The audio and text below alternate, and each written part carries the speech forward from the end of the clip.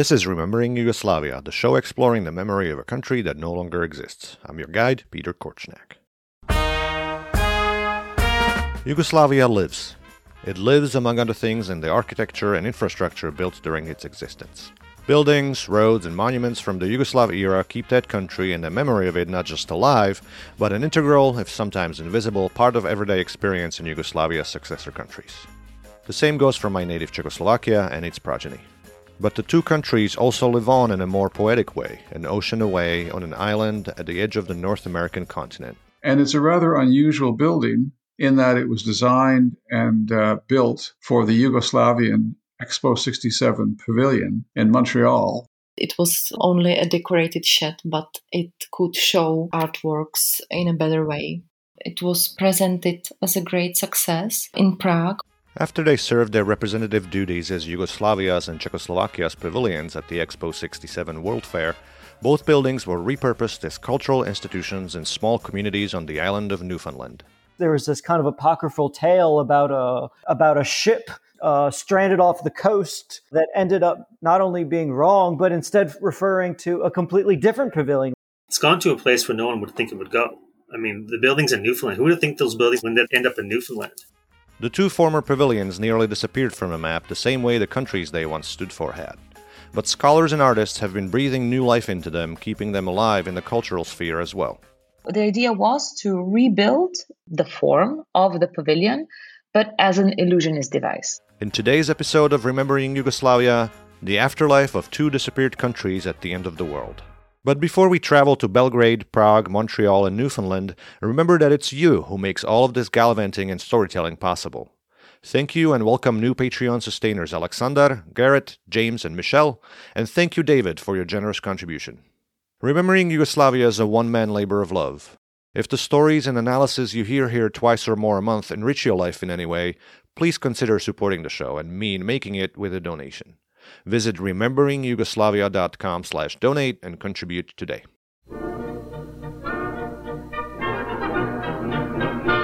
World's Fairs are large international exhibitions where countries showcase themselves.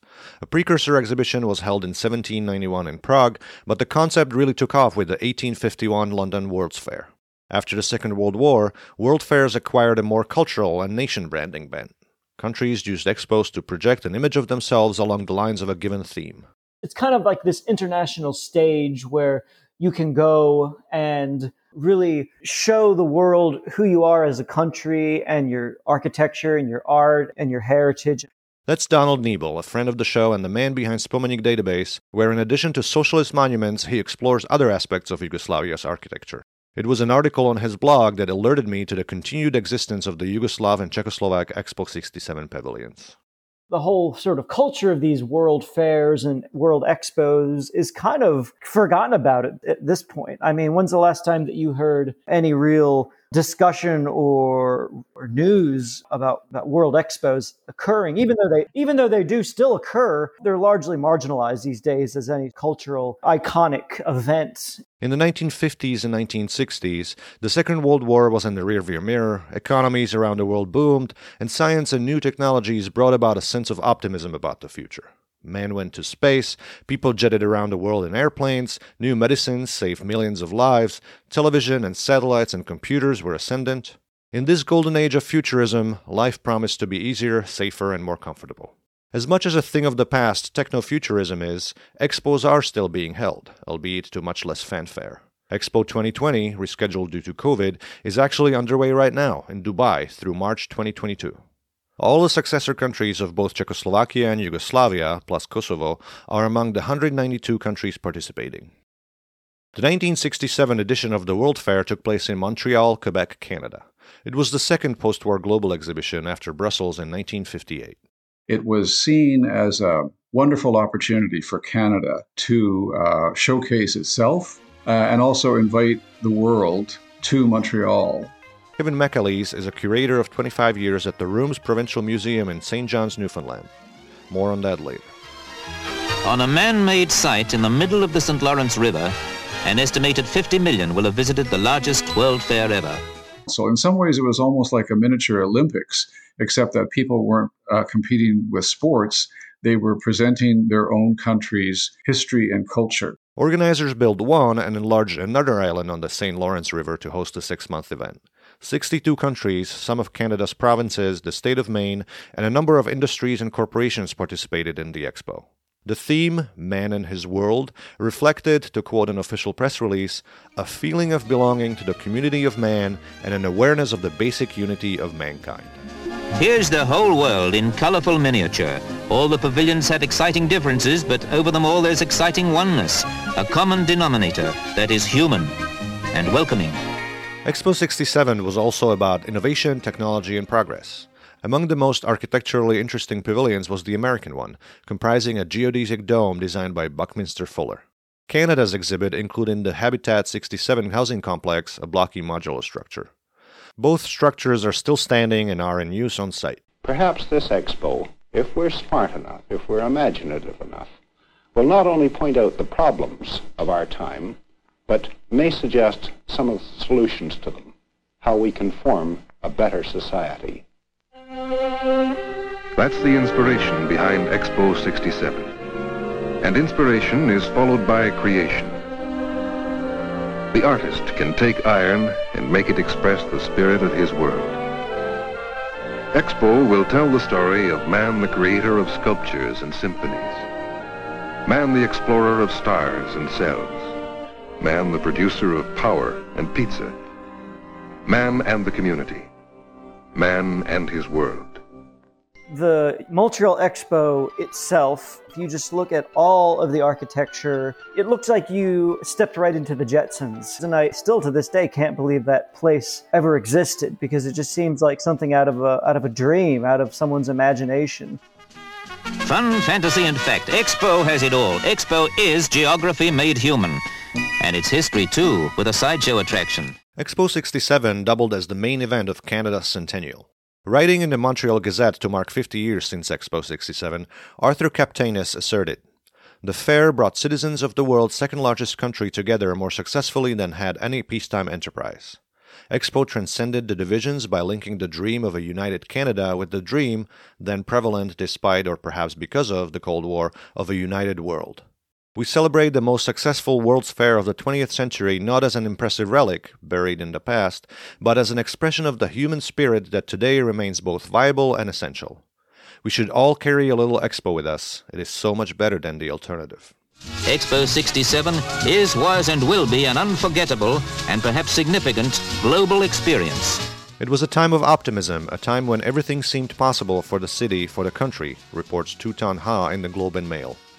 The Quiet Revolution had changed Quebec into a forward-looking society. There was a construction boom. Gas was cheap. People believed technology would create a society of leisure. It was also Montreal's first exposure to the rest of the planet. In 1967, Newfoundland and Labrador had only been a province of Canada for about 19 years. Up until then, Newfoundland and Labrador had been a dominion of the British Empire and of the Commonwealth. So in 1967, some Newfoundlanders and Labradorians had never been off the island or outside of Labrador. And a younger generation, so to speak, that was keen to travel went to Expo 67. And in a sense, it was discovery for Newfoundland and Labrador to see how wonderful being part of Canada could be. People were quite amazed and quite impressed with all the pavilions at Expo 67. So in a sense, the Yugoslav and Czech pavilion, they kind of represent that 1960s optimism that isn't really so visible today in both Newfoundland and Labrador and in Canada. I'm joking when I say it isn't the gladiators and the circuses of the Roman Empire, but there was a really wonderful optimism and a really wonderful kind of discovery that was going on by many people in the country when they got to Expo, and they saw just so much diversity in the world, and everybody was very proud of their own cultural backgrounds. So in that sense, it was kind of like a miniature United Nations, a giant party that went on for months and months. And people today still talk about how wonderful it was to go to that exposition. Expo 67 was, according to Inderbir Singh Riyar, perhaps the most consequential 20th century World's Fair in terms of the utopian hopes of modern architecture. The Expo would irrevocably shape the ways in which Canada confronted its collective sense of cultural representation and global belonging. Czechoslovakia. Czechoslovakia won the Golden Star for its pavilion at Expo 58 in Brussels. The restaurant part of that pavilion is now located in Prague. So expectations were high for Czechoslovakia's participation at Expo 67, and the country was in fact the first socialist country to sign up. Only 3 other socialist countries participated at Montreal: Cuba, Soviet Union, and Yugoslavia. 8 million people visited Czechoslovakia's pavilion, which made it the 5th most visited. The most popular pavilion was the Soviet Union's, with 13 million visitors. Czechoslovakia's was ranked in the top 3 of the most impressive pavilions, and the restaurant in the Czechoslovak pavilion ranked 4th in sales volume at the Expo. I'm from Montreal. I'm originally a Quebecer, and I went to Expo 67, and I know there were long lineups to get in that pavilion because of what they had inside. We couldn't get in because the lineups were like 3 hours long. They went right around the building. Robert Lodge is the former manager of the Gordon Pinsent Center for the Arts in Grand Falls, Windsor, Newfoundland. More on that later as well. In the mid-1960s, the Communist Party-led regime in Czechoslovakia was loosening thanks to reformers who ascended through the ranks on the platform of socialism with a human face. Culture opened up as well. The process culminated in 1968 in the so-called Prague Spring, which saw the Expo 67 Czechoslovak Pavilion's commissioner, Miroslav Galuška, become the Minister of Culture. Czechoslovakia, after the Second World War, used the World Fairs as an important tool to demonstrate the ruling socialist ideology and also to develop economic ties and so on. So the exhibition was the main instrument of state propaganda. And in the exhibition in 1967, we can see a strong faith in a modern form of socialism and strong optimism of forthcoming Prague Spring. Terezia Nekvindová is an art historian at the Academy of Fine Arts in Prague. She wrote her doctoral dissertation about Czechoslovakia's 1967 and 1970 Expo pavilions. The whole atmosphere was optimistic, that Czechoslovakia was a modern socialist state which want to show that this kind of socialism is modern and is good for people and everything is okay.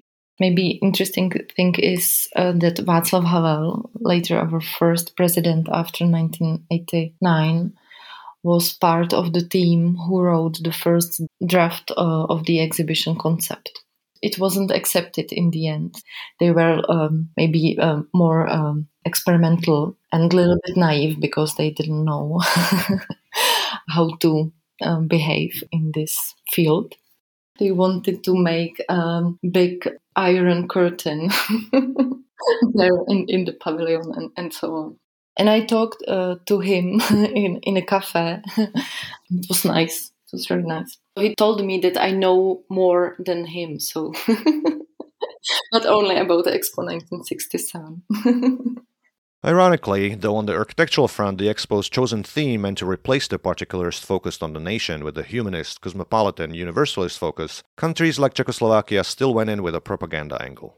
Czechoslovakia also brought in the spies. The State Security Service, Státní bezpečnost, established a residentura in Montreal to prevent pavilion staff and visitors from Czechoslovakia from emigrating. A counterintelligence officer was the Deputy General Commissioner at the Czechoslovak Expo office. The exhibition had one unforeseen impact because it helped to promote the good name of Czechoslovak artists and architects, some of whom emigrated to Canada after August 1968.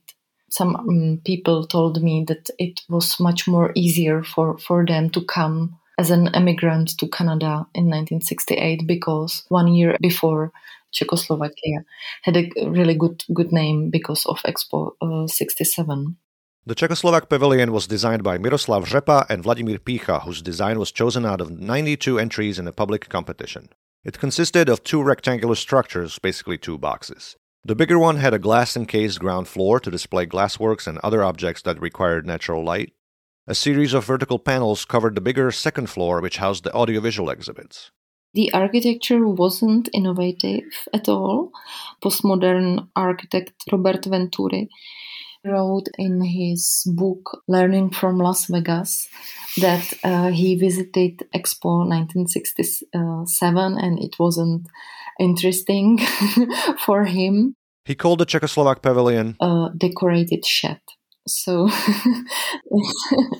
there is almost no architecture, but it's a platform for these audio visuals and to show the art. It was only a decorated shed, but it could show artworks in a better way. Across a terraced yard, a smaller building, again with glass all around, housed the restaurant. Its western facade reflected the U.S. Pavilion's geodesic dome.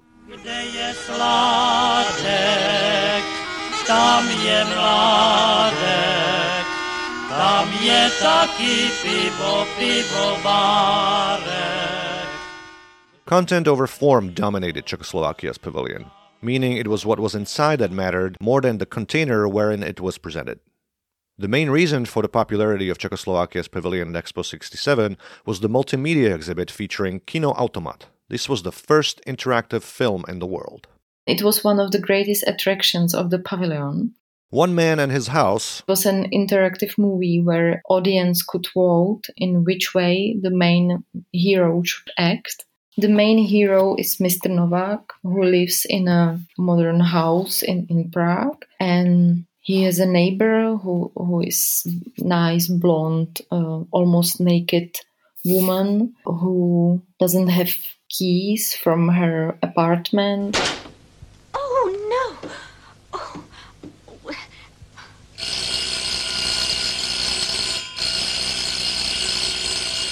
Oh, please, will you help me, Mr. Novak? Can I come in for a minute? Why? I haven't any clothes on. The wind blew my door shut and I can't get back in. How awkward for you, Yes, but you isn't must it? understand my position. I'm afraid I can't help you. My wife will be home any minute. It's her birthday, and I... The film paused in 9 plot junctions, and a moderator, the actor portraying Mr. Novak, appeared on stage to prompt the audience vote. And so people should vote if he let her in his flat or not. To let her in, to refuse let her in, leave her in the corridor, she'll be alone. In an awkward situation, and with no clothes In a on. towel. In a dress. What would you do in my place, huh? You are in my place. Every audience, except a group of female Catholic students, voted for Mr. Novak to let his neighbor in. Stop! Stop! It is 33 to 81! The majority has chosen the red solution. That means that Mr. Novak will let Mrs. Svoboda into his flat. Good luck, Mr. Novak.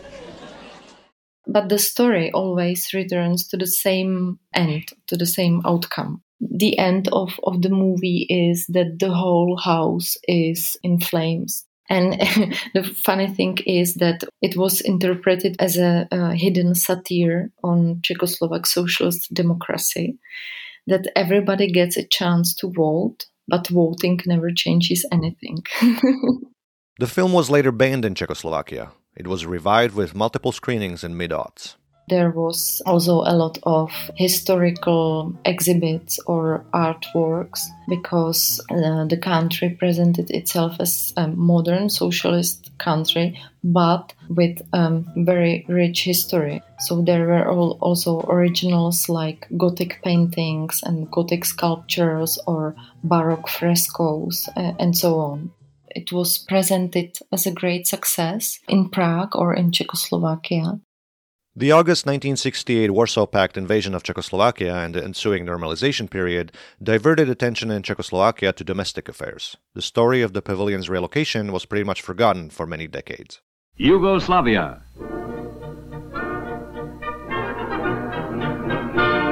Yugoslavia's pavilion garnered much less attention at Expo 67. Its location, in the middle of the island between the British and French pavilions, may have had something to do with it. Czechoslovakia's was right on the water. More likely, though, it was the pavilion itself. The Yugoslav pavilion had a lot to compete against, but it has outlasted and outlived all projections. Similar to Czechoslovakia, Yugoslavia intended for its participation in the expo to, quote, enable a much better acquaintance of the Canadian public with Yugoslavia and influence the further development and expansion of international relations. But problems started early on. The design competition for the Yugoslav Pavilion drew 59 entries. The selection jury awarded the first prize to a recent architecture school graduate, 28-year-old Miroslav Pešić. The selection of this unknown designer generated some controversy. The design was said to be unambitious and, rather than architectural innovation appropriate for the venue, focused on price and convenience of construction. Ironically, of course, these aspects of the design later contributed to the building's longevity. And because this was Yugoslavia, some charged Pešić was chosen because he was Serbian, while the runner-up, renowned architect and author of Yugoslavia's acclaimed Expo 58 pavilion, Vjenceslav Richter, was spurned because he was Croatian. The question here was quite simple. They basically wanted to have a different nationality architect. Jasmina Sibic is a London-based Slovenian artist who did a ton of research on the Yugoslav Expo 67 pavilion for one of her artworks. More on that later on in the show. The government chooses a very young Serbian architect with a project which was, you would take a 7-year-old child to design something that has to represent 6 republics and 1 host country, so 7 entities, and that's probably what a child would come up with. So it was a very, very simple structure with 7 triangular shapes. I mean, it really looked like, especially compared to Richter's design, really looked like a joke. That was the pavilion that was realized. This poor young Serbian architect had a total breakdown, never did any other projects or significant projects after that. The project in Montreal didn't really work out, so they actually invited Richter to come and save the interior because this guy just failed completely. So it was this really interesting case study of this proper design by committee. The building of Yugoslavia's Expo 67 pavilion consisted of 7 triangular white structures reminiscent of prisms, sitting next to each other, some facing one, other the opposite way. They were said to symbolize Yugoslavia's 6 republics and Canada as the host country. In his interior design, Richter incorporated some elements of his runner-up design. For the 7 million visitors, the Yugoslav pavilion presented, in the words of the official guidebook, Yugoslavs working for a democratic, prosperous society. The Yugoslav Pavilion endeavors to portray how, in the story of man and his world, Yugoslavia has adopted the special role of a bridge among all countries of the world. It relates a long and colorful history and ancient culture to the dynamic forward impetus of today. There is music to match mood, and art displays including priceless national treasures and contemporary work. A section devoted to industry treats production not as an end, but as a means for a free and democratic life. The close ties that link Canada and the United States to Yugoslavia are remembered, a comradeship that spans 2 world wars and years of peace. The pavilion's theater shows feature films from Yugoslavia, documentaries and cartoons, live concerts and folklore programs by Yugoslav artists. Yugoslav export goods are on display, and experts are ready to discuss business opportunities. Literature describing Yugoslavia is available. Culture, the country's role in international affairs, economy and tourism, social system and government are principal theme subjects. It didn't quite work out that way. According to Sibic, the national day, which each country organized at some point during the expo, turned out to be a disaster for Yugoslavia. Not only did it coincide with a Canadian national holiday, which depressed attendance, the government brought in a Croatian national dance troupe touring the U.S. at the invitation of the diaspora there and had them perform a kolo, a traditional dance that was, in terms of representation, a far cry from the progressive, modern image Yugoslavia aimed to convey. What's more, among people visiting Expo 67 were Yugoslav emigres who weren't exactly enamored not just with the pavilion, but with the country itself. And they are attacking the pavilion. So the pavilion gets shot at, it gets attacked by hammers, sculptures get vandalized.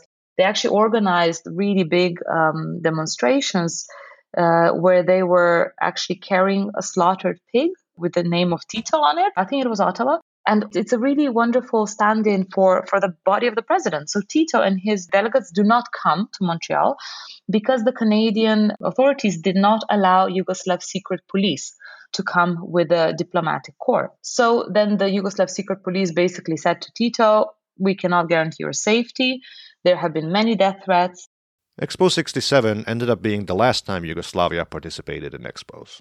With Montreal, they kind of realized that this is just way too expensive and actually it's not reaching the objective that they want. So we really see a complete withdrawal from the presence at the World Expositions, and rather Yugoslavia starts to invest in building of monuments, kind of memorial infrastructure within its own ground to enhance and, let's say, heal the divisions that were starting to become really, really apparent.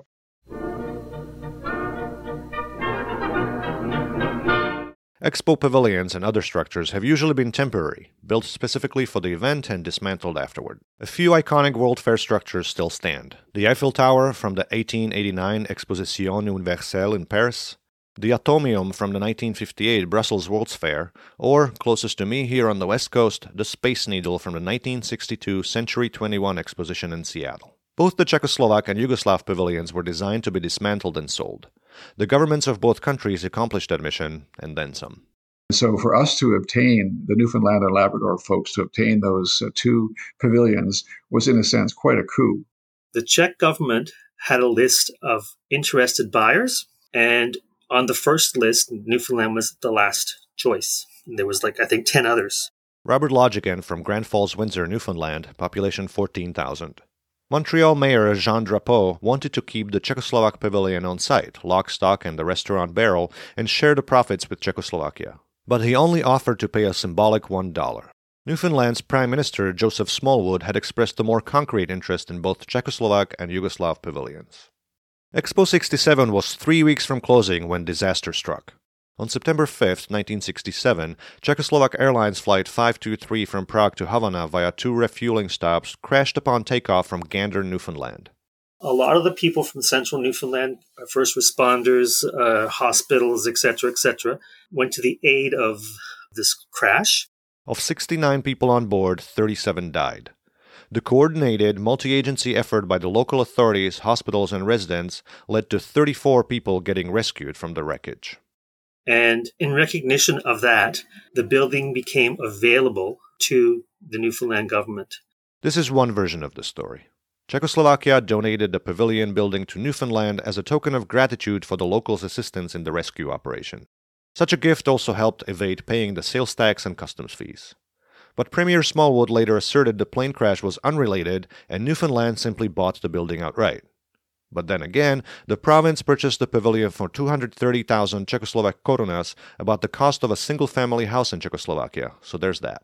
The pavilion was disassembled and divided in two. Because Gander and Grand Falls had both sent people to help, Grand Falls got the exhibition area of the pavilion, and Gander got the small theater part and restaurant areas. They were very separate entities at the pavilion, so they were easy to divide. Kind of like the country, my country itself. I don't think Gander was officially open until 75. It took longer to open that one because, of course, the government kept running out of money. Gander, population 12,000, is about an hour east of Grand Falls, Windsor. The restaurant building of the pavilion serves as a swimming pool there. Named in 2005 after a famous Canadian actor who is from Grand Falls, Windsor, the Gordon Pinsent Center for the Arts is a performing and visual arts institution with a theater, art gallery, and a library. It's in a government complex. It was recreated there or reconstructed there from 1968 to 1971. The building officially opened in 1971 as a performing arts venue and an art gallery.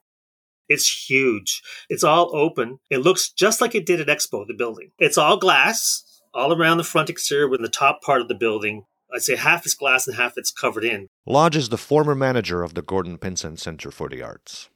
It's a nice building to work in. It has a beautiful art gallery space, and the theater is a beautiful little intimate theater. I mean, it's great acoustics, and the fact that it's all windows, really hard to heat, especially in the winter. Not practical for Newfoundland winters, but other than that, the space is a gorgeous space. The government has taken really good care of it, and they've updated things in the building, and the technology in the theater has been updated constantly, and so it's in good shape and it's in good hands. I was surprised that the facade is now covered by another facade made from plastic. The original was steel construction filled with tiles. A lot of historical records were destroyed or lost after the 1968 invasion.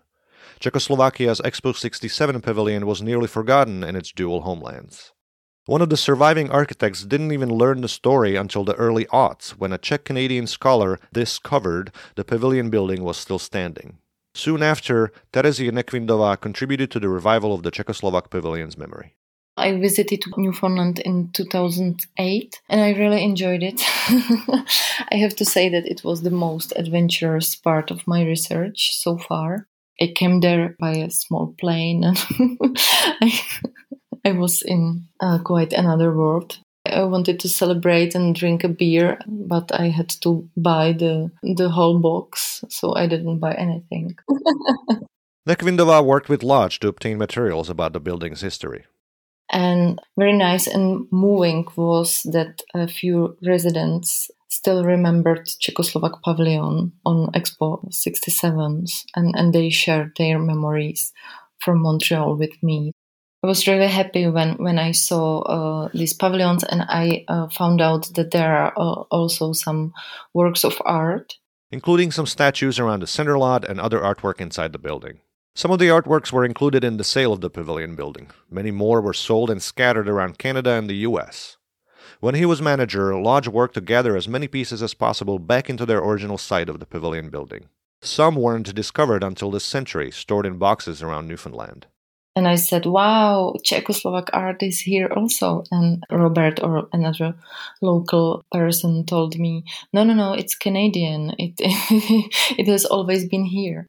But we were looking at the sculpture from Czechoslovakia from 1960s. I was happy that they think that it's Canadian because it fits there. Also inside the building by the box office is something that I put together. It's a display that talks about the building, shows you pictures of the building, shows you pictures of where it was at Expo, like their aerial views, maps of what was at Expo, lineups of people trying to get inside the building. So you get a reference point, and there's text as well that explains the history, the lore, and all that stuff. The story of Czechoslovakia's Expo 67 pavilion is one of socialism, innovation, business, tragedy, afterlife, discovery. It both makes sense and sounds completely implausible. It's gone to a place where no one would think it would go. I mean, the buildings in Newfoundland, who would think those buildings would end up in Newfoundland?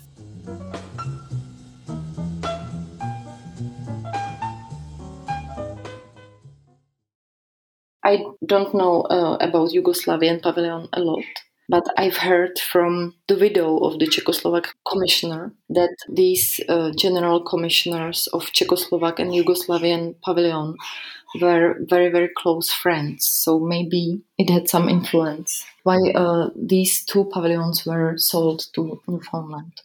A 5-hour drive from Grand Falls, Windsor, south as the loon flies, on the Berlin Peninsula, aka the Boot, is the fishing town of Grand Bank, population 2,300, and home of another implausible tale. Through the jigs and reels of life, we have ended up with the former pavilion of Yugoslavia as one of our small community museums that features a lot of history to do with the fishing culture of Newfoundland and Labrador in the region known as the Southwest Coast, where there was a schooner fishery, a schooner ship fishery for about 300 years. Kevin McAleese again of the Rooms Provincial Museum. There isn't so much of a fishery there now, and the schooners are long gone. But we have this amazing building as our memorial, so to speak. And it's a rather interesting story to think that a building designed to represent the former country of Yugoslavia at Montreal's Expo 67 in Canada is now reinvented, repurposed as a fisheries museum, basically, in southwest Newfoundland. The building itself is, in a sense, the biggest artifact in the world. While Yugoslavia's pavilion garnered relatively little attention from the architectural community, when our premier, Joseph Smallwood, got to Expo 67, he was so impressed with this building that he investigated what was going to be done with it after the exposition was over. Mr. Smallwood got involved with the Yugoslavian government and put a bid in on it. And he, along with one of his colleagues, Mr. T. Alec Hickman, they decided that this building was going to go down to Grand Bank, Newfoundland, because the prisms to them actually resembled the sails of the schooners that used to sail out of Grand Bank and all around the southwest coast. And they also wanted to develop I'll say, a community museum for the region to boost tourism and for the community to have a center where they could come together and socialize and have exhibits from around the country and basically teach young people as well as older people about the history of that area. So they wanted to basically turn the facility into a kind of a community cultural educational place, which is what it has become. It was dismantled in Montreal and then shipped and trucked to Grand Bank, Newfoundland, which is a distance of about, I'll say, 2,500 kilometers. And most of it was done at sea. And then it was deposited on the shores of Grand Bank. Newfoundland bought the pavilion for a symbolic $1 after reimbursing an original buyer with the sum of $30,000. Like the dismantled Czechoslovak pavilion, it took a few years for the Yugoslav pavilion to be rebuilt. It sat there from 1967 till about 1970 because they had to get the funding to put together the building after they had actually bought it. The rebuild cost about $1 million. And there was a bit of controversy in Grand Bank about why this pile of steel was sitting on the edge of the shore and it wasn't being turned into a building as, in fact, they wanted it to be. So it took some political wrangling, but eventually construction got started, I'll just say late in 1969, early 1970. And in fits and starts, they put the building together. They put new cladding on it. They rebuilt it somewhat inside out because some of the materials had rotted or they weren't up to Canadian standards. And at one point, it didn't happen, but at one point they actually were thinking, before the building was completely closed up, of trying to fit a small schooner into the building and then build the rest of the building around the small schooner. And the masts that would have been on the schooner would actually have had a good fit with some of the angular prisms because they were so high. The building is actually about 4 stories high, but the bulk of it is only about 2 stories. But the spires or the prisms reached to the sky. And so the masts of the schooner could actually have fit in there quite nicely. But in the end, they didn't do that. And then they opened it on September 4th, 1971. More than 1,000 people attended the opening ceremony of the Southern Newfoundland Fishermen's Center, later renamed to the Provincial Seamen's Museum. Reception to the building was mixed. Local news articles called it one of the most attractive buildings anywhere in Newfoundland, Canada, or even all North America. And some of the headlines said things like, "Would you believe that this building is in Newfoundland?" Because it certainly didn't look like conventional Newfoundland, traditional, or even conventional Canadian architecture for the time.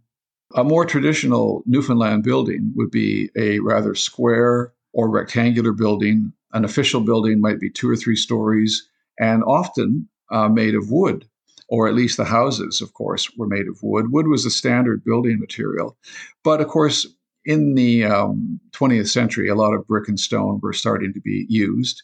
But this building was extremely unusual. In some ways, it was almost like a church from the medieval period, but with many spires, except they weren't spires, they were prisms. And they also clad it with new materials and painted it white. And a lot of locals liked it. But the local people who saw the building being constructed and who needed to have a large facility that could act as a community center and as a museum and as a tourism opportunity, many of them were not happy when the building was built and constructed because they weren't really consulted in how it would operate. A lot of people thought it was just very strange and they just weren't taken by it. It didn't look like the kind of buildings that most Newfoundland people and Labrador people would ever have seen before in their lives. It was so strikingly unusual that a lot of people didn't even want to spend much time going into it, although eventually, that initial distaste for it passed. But they weren't really encouraged by the kind of programming that went on. The Provincial Seamen's Museum is one of 3 museums operated by the Rooms, which is based in Newfoundland's capital, St. John's, about 5 hours east. The permanent exhibit is all about the local fishing industry and its heritage, featuring objects fishermen and fisheries have used since the 1800s.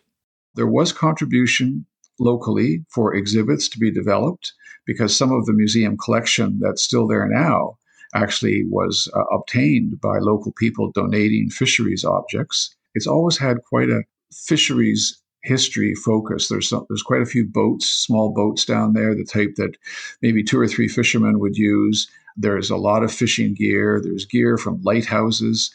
There's a lot of everyday objects that fishing families would have used.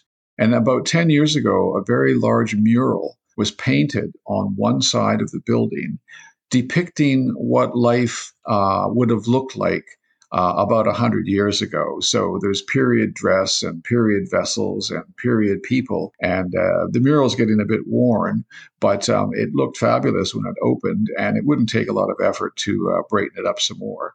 The mural is said to be the largest painted mural on Canada's Atlantic coast. So it has become slowly something that the local people and regional people can be proud of, but it certainly didn't start out that way.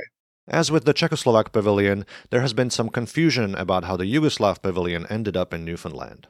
As far as I can tell, the story you heard is what happened, but there was another version in which the dismantled Yugoslav Pavilion was sent back to Belgrade. The ship encountered rough seas off Newfoundland, and Grand Bank fishermen brought it safely to shore. Yugoslavia then donated the pavilion to Newfoundland as a thanks. The Montreal-based designer D.C. Hillier has written a short personal recollection of the building. I was born after Expo 67 had ended, but spent the first years of my life completely ignorant of the fact that I had been growing up with a rather large portion of it almost in my backyard. In my hometown of Grand Bank, Newfoundland, there's an odd building that looks like a cluster of white triangles juxtaposed in such a way as to create zigzag of points along its roofline, which was at its tallest about 70 feet high. Everyone just called it the Sandwiches, but it was in fact the Seamen's Museum, a facility preserving the maritime heritage of the area. It wasn't until I was in the 6th grade that a teacher mentioned that this building was the old Yugoslavian pavilion at Expo 67. To my parents, the very mention of Expo 67 seemed very exciting, but it was a mystery to me. It was then that I became aware that I was not like my parents in that they had a memory I could not possibly have, and that their experiences were not mine. My only connection to their knowledge and experiences of Expo 67 would be relegated to old family photos and Super 8 films, and a rather odd building down the street. About 3,000 people visit the Provincial Seamen's Museum in a normal year. COVID hit attendance hard, of course, with less than half the usual number visiting. School children visit it regularly from the region. It's not a fairly well-populated part of the province, but schools have bus tours and they bring children in. And tourism has been growing all the time since the 1970s in Newfoundland and Labrador. So there are more and more tour buses that reach the area while they're on tours crossing the island of Newfoundland. And so it has become something of a drawing card, as they might say. It draws on a larger hinterland and it draws on international tourism to boost those numbers. It isn't a real revenue generator for the province. It's like a lot of these things, you have to come here and see the province, in a sense, as a region, and then there's these little jewels that are polished up in each region, which give the visitor a lot more information to do with historic occupation and settlement. And the other problem, in a sense, is that they close the museum down for a few months every year because the tourism in this province drops off quite a bit in the winter. They've just decided that to save money, they keep the building in good shape, but they don't actually operate it hardly at all. They do open it up for conferences and they do open it up for special meetings on occasion. So it does get business clientele, but generally speaking, it only operates about 8 months of the year. The museum is closed for the season. As for the Yugoslav connection, I think the province as a whole is very proud that this building was purchased, in a sense, from Yugoslavia. But I think that as time has gone on, many people who were around when the building first opened and who would have known more about how it came to be, a lot of those people aren't with us any longer. I think it's seen as kind of a quirky, interesting looking building, and people are happy now to have it because it does represent a kind of a futuristic architectural character to Grand Bank. And I think the people are using the building more. And so I'm still of the feeling that the Yugoslavian connection is not as well known as it should be. And I think that the Canadian and Newfoundland public would benefit if they knew more about how the building came to be. And I think that whole interesting story isn't really represented as well as it should be. But again, the building was repurposed as a museum to the history of Newfoundland and Labrador fisheries. And so perhaps it's not unusual to think that the actual building itself isn't seen so much as an artifact of Yugoslavia. The Yugoslav Pavilion in Brussels was also sold, and that became a school. And it still is a school. And what is so fascinating is that they actually still have the word Yugoslavia on it. Artist Jasmina Sibic again. And the principal of the school is still kind of really aware of the significance of the building. So they still organize exhibitions and projects about the architect, about Yugoslavia, which is fascinating. And the pavilion from Montreal was bought and repurposed, and there's actually no trace that this was a pavilion of Yugoslavia. So it was completely repurposed as a different structure. To mark the Grand Bank Museum's 50th anniversary, Macaleese put on an exhibit there about its history. In some ways, it's almost ironic that these two examples of, we'll call them socialist architecture, had a shelf life that went on for decades and is still going on. Including in Czechoslovakia, of all places. In 1974, a lodging resort was opened in Tatranská Lomnica for the meeting of the International Federation of Camping and Caravanning. The design of the accommodations units resembled the Yugoslav Expo 67 pavilion. 116 prism-shaped bungalows with alternating orientations, plus a reception, information center, 2 restaurants, a discotheque, a pool, and a sauna, comprised one of the biggest such complexes in the High Tatra Mountains. Whether the Slovak architect Eugen Kramar was really inspired by the Yugoslav pavilion's design, or the design was really as simplistic as Sibic talked about earlier, is actually moot. Eurocamp was closed in 2009, and only ruins remain on site.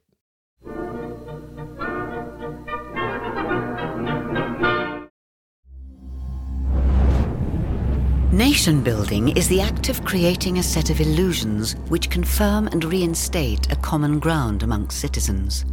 In 2018, Jasmina Sibic used the Yugoslav Expo 67 pavilion as a centerpiece of the conceptual work State of Illusion. Like any good drama, it does not only take place on stage, but in the minds of the audience. This idea of art and architecture being used as a cloaking device, as a camouflage tactic, if you want. Sometimes, it has to conceal, sometimes it has to reveal. It has to conceal the schisms, the frisons, the nationalism, and it has to reveal, the beauty and the glory of the country and the achievements. And it's basically like a magician, no? So I kind of thought this is a really lovely metaphor of just kind of looking at the illusionist tactics and the scene setting that culture is called upon to act out in order to represent a nation state or transnational structure even. Each of the prism-like parts of the pavilion is reimagined on stage as a triangular skeleton structure on wheels. The idea was to rebuild the form of the pavilion, but as an illusionist device. So this was then the film. And we went to film in Sombor, in Serbia, in a small theater. We filmed the triangular structures on the stage. So it's kind of, this kind of notion of them being this illusion, this stage set is very, very clear. And then throughout this film, there are different tricks where the illusionist, who is a female, disappears in each of the boxes, but every time in a more violent manner until she completely disappears.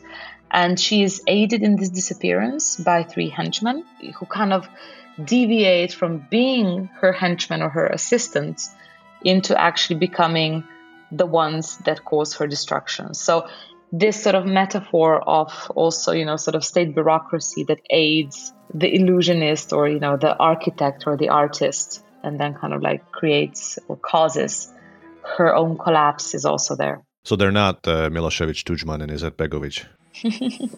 I really love to leave these things open because, I work with so much facts and I really want to go away from creating didactic exercises. So I really, really, really want to leave space open also for, different interpretations. It's even if it is about the pavilion of former Yugoslavia, it's not necessary that the audience knows this.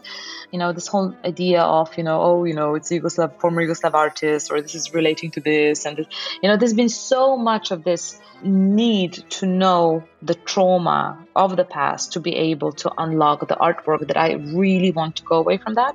I mean, that's why, though, then we have the publications. And that's why, I'm very thankful to you to kind of create this platform for discussion, because of course these things are extremely important for the work, but I do not want to go to that depth to say they are necessary keys to understanding the work. Sibitz's description of State of Illusion says that the conceptual play on nation-states as illusions points towards the fragile nature of their conception and survival, and pours accent to the stagecraft mechanisms of spectacle which surrounds their presentation to the international spectatorship, hungry for the populism of the growing nationalist tendencies and their destructive force. It's quite a long-form piece, and it was actually really tricky to film. All the knives that are falling down are real knives. So even if it is about illusion-making tactics, we kind of... it was the first time we were making illusionist boxes, and we just did the real thing. So it was actually extremely traumatic to film, and we were very happy that nobody died.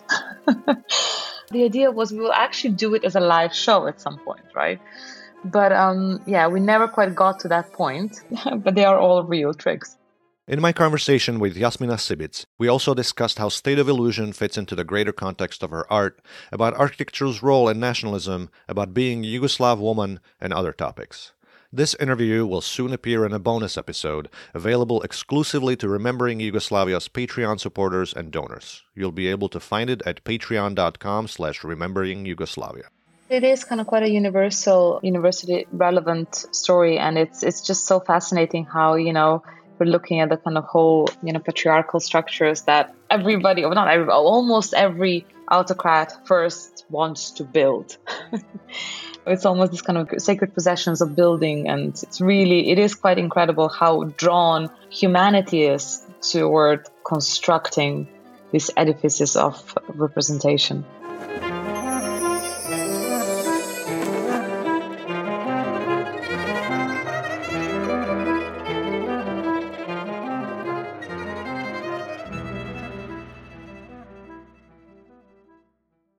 When I first read the story of the Yugoslav and Czechoslovak pavilions at Spomenik Database, I thought, how poetic.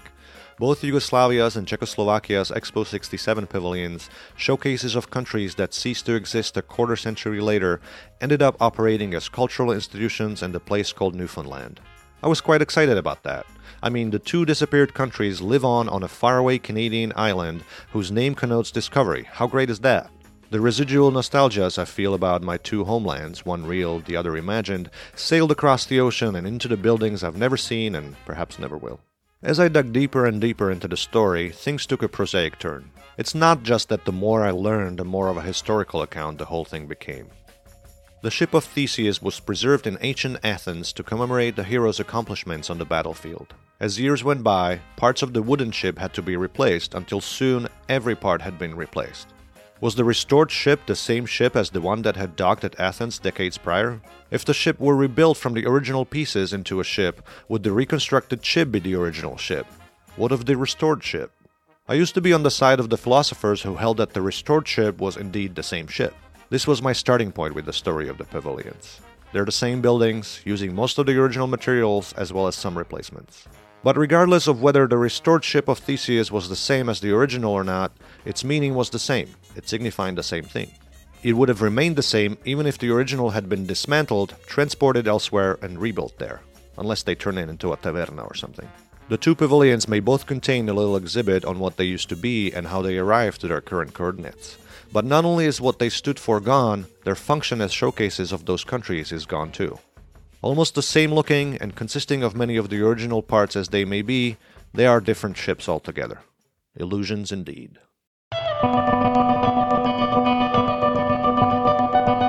Next on Remembering Yugoslavia. He was like queer amongst the communists, and he was like queer for the West because he was communist. A sea of ink has been spilled on tracing the life of Josip Broz Tito. At least a dozen lengthy biographies tell the story of the man, the partisan, the communist, the statesman, the symbol. But what story can we tell about him from the food he ate, the clothes he wore, the company he kept? On the next episode of Remembering Yugoslavia, Josip Broz Tito in the Eyes of Others. Tune in wherever you listen to podcasts and subscribe to make sure you don't miss out.